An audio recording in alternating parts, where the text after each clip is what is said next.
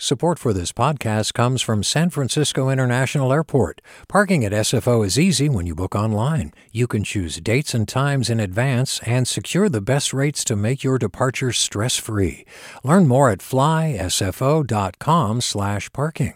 Support for KQED podcasts comes from Star One Credit Union, now offering real-time money movement with Instant Pay. Make transfers and payments instantly between financial institutions, online or through Star One's mobile app. Star One Credit Union, in your best interest.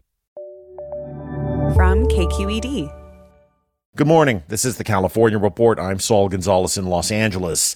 Governor Gavin Newsom will face a recall election later this year. State officials have announced that the campaign to remove the governor from office has gathered enough signatures to put it before voters. KQED politics reporter Guy Marzorati has more.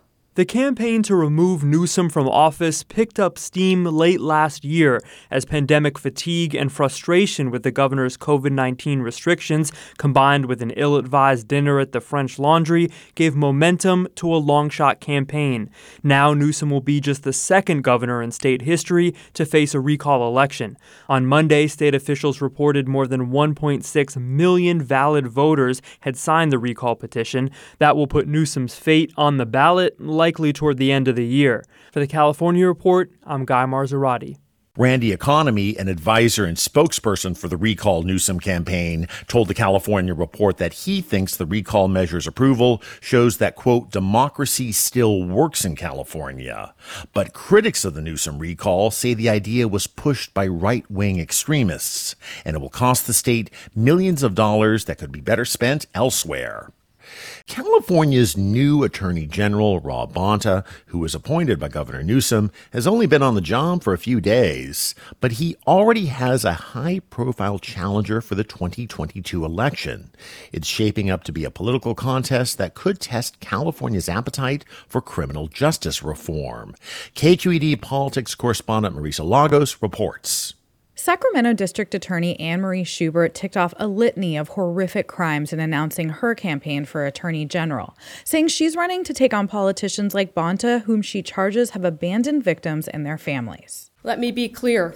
The newly appointed Attorney General has voted for and supported policies and laws that are not only destroying the rights of crime victims, but are destroying public safety in this state. Schubert is well known for helping crack the Golden State Killer cold case in 2018. A former Republican, Schubert left the party several years ago and will run as an independent. She's part of the law enforcement establishment who opposed California's recent criminal justice reforms, and was on the losing side of a recent ballot measure aimed at reversing some of those reforms. For the California Report, I'm Marisa Lagos.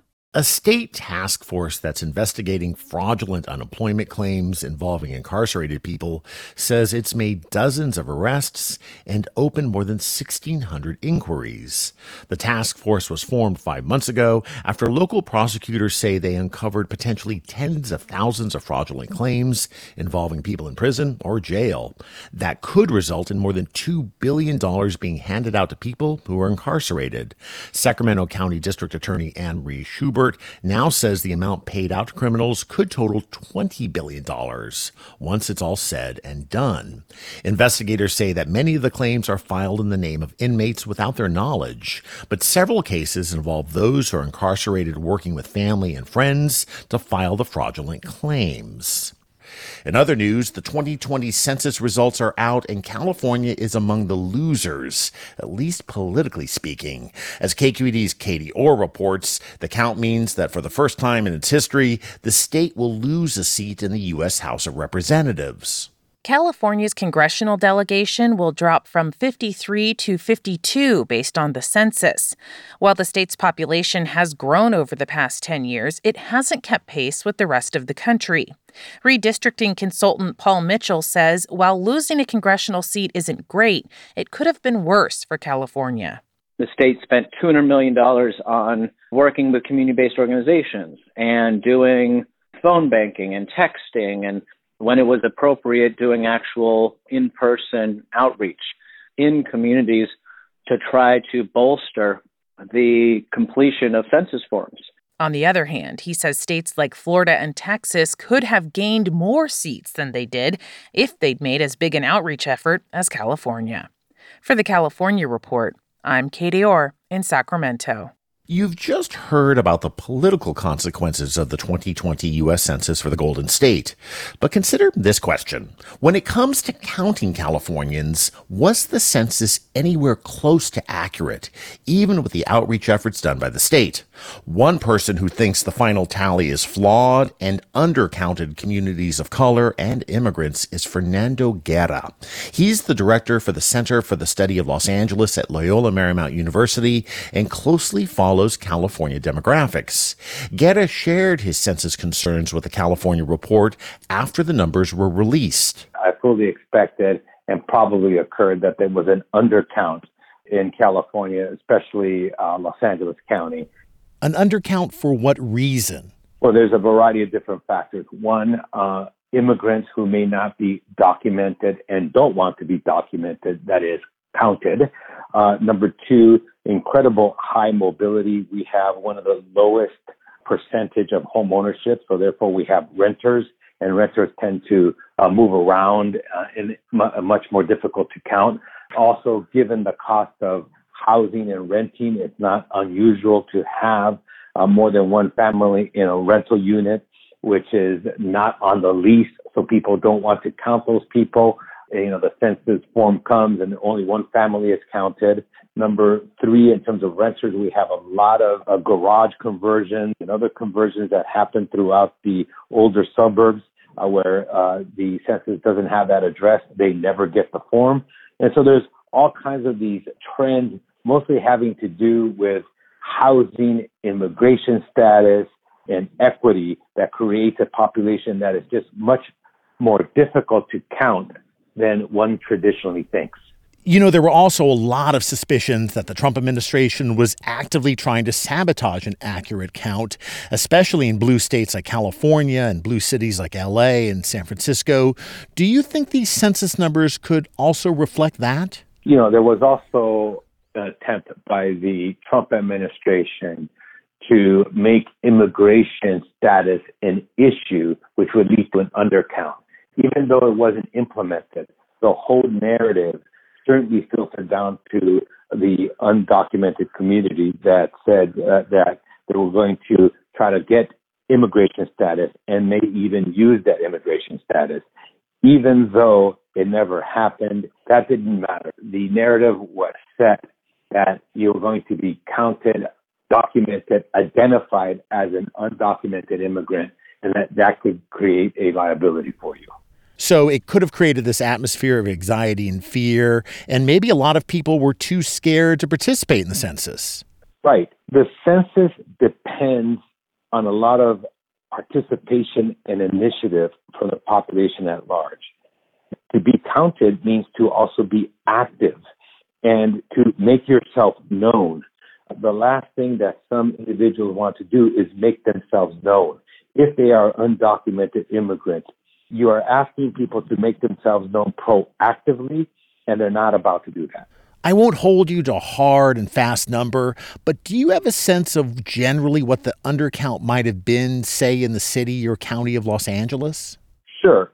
My rough estimate, knowing certain neighborhoods like Pico Union and Westlake, South Los Angeles, there was probably at least 100 to 250,000 more people in Los Angeles County. That's like a whole city unto itself. Absolutely. Those people taken together, just in Los Angeles County there, were undocumented, would be the largest city in most states. Again, that was Professor Fernando Guerra of Loyola Marymount University. I'm Jason Flom, and you're Maggie Freeling. Hey, Jason. Every day we learn about another person who shouldn't be in prison. 58 years in prison for a crime he didn't commit. So glad you're home. If you want to be part of this work, listen to Wrongful Conviction, The podcast where we hand the mic to innocent people to hear their stories. How do you send someone innocent to prison? Listen to new episodes of Wrongful Conviction with Maggie Freeling and Jason Flom on the iHeartRadio app, Apple Podcasts, or wherever you get your podcasts. A young correctional officer. He said it was the most dangerous prison in California. Forced to make a choice. Fulfill his oath or back his fellow officers. Recognize the badge of my office. I'm Suki Lewis. From KQED Podcasts comes On Our Watch Season 2. New Folsom, a story about who gets hurt when the system that promises to keep us safe is bent on protecting itself. Find it wherever you listen to podcasts. The city of Fresno has reached settlements totaling nearly $10 million with the families of people killed in separate incidents by police in that city. The California Report's Alex Hall has more. Fresno will pay $4.9 million to the family of 16-year-old Isaiah Murrieta Golding, who was shot and killed by police in 2017. Body cam and surveillance footage released in 2019 show officers chasing the teenager as he runs from a traffic stop, jumps over a fence, and is ultimately shot in the back of the head. Police said they believed the teen was involved in a fatal shooting the day before. He was unarmed, according to the federal lawsuit. The settlement is the second this month after the city agreed to drop an appeal and pay $4.4 million to the family of 45-year-old Casimiro Shane Casillas, killed by police in 2015. Fresno City Council president said the cases were settled in order to move forward in good faith on implementing police reform recommendations that came out of protests last year. For the California Report, I'm Alex Hall in Fresno. Leaders in San Diego are concerned that incidents of anti-Asian hate crimes are underreported in the city. Mayor Todd Gloria, speaking last night during a virtual meeting hosted by Asian American groups in the city, says prosecutors have made a commitment to crack down on hate crimes. Our district attorney and our city attorney and our police chief have all made clear if given any of these cases, they will prosecute them vigorously. When asked why San Diego hasn't seen the high-profile physical attacks on members of the Asian community, like in other big cities recently, Mayor Gloria says he thinks they're occurring in the community, but haven't been reported to local authorities because of fears about immigration status or that they wouldn't be taken seriously.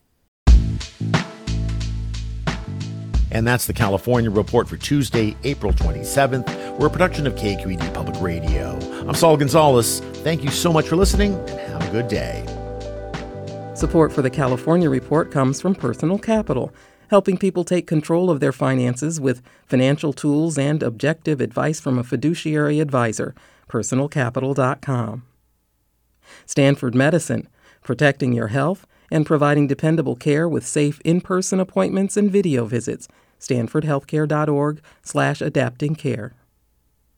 Eric and Wendy Schmidt, whose philanthropy includes Schmidt Ocean Institute, working to advance the frontiers of ocean research, sharing the connection between life on land and life at sea with everyone everywhere. Support for this podcast comes from ODC Dance. The world-class company returns for Dance Downtown, March 27th through the 31st, with 2 electrifying programs and 5 works, springing from cartoon, the news, and human connection. odc.dance/downtown. Support for KQED podcasts comes from Star One Credit Union, now offering real-time money movement with Instant Pay.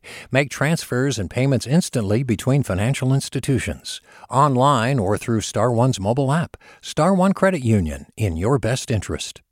I'm Jason Flom, and you're Maggie Freeling. Hey, Jason. Every day we learn about another person who shouldn't be in prison. 58 years in prison for a crime he didn't commit. So glad you're home. If you want to be part of this work, listen to Wrongful Conviction, The podcast where we hand the mic to innocent people to hear their stories. How do you send someone innocent to prison? Listen to new episodes of Wrongful Conviction with Maggie Freeling and Jason Flom on the iHeartRadio app, Apple Podcasts, or wherever you get your podcasts.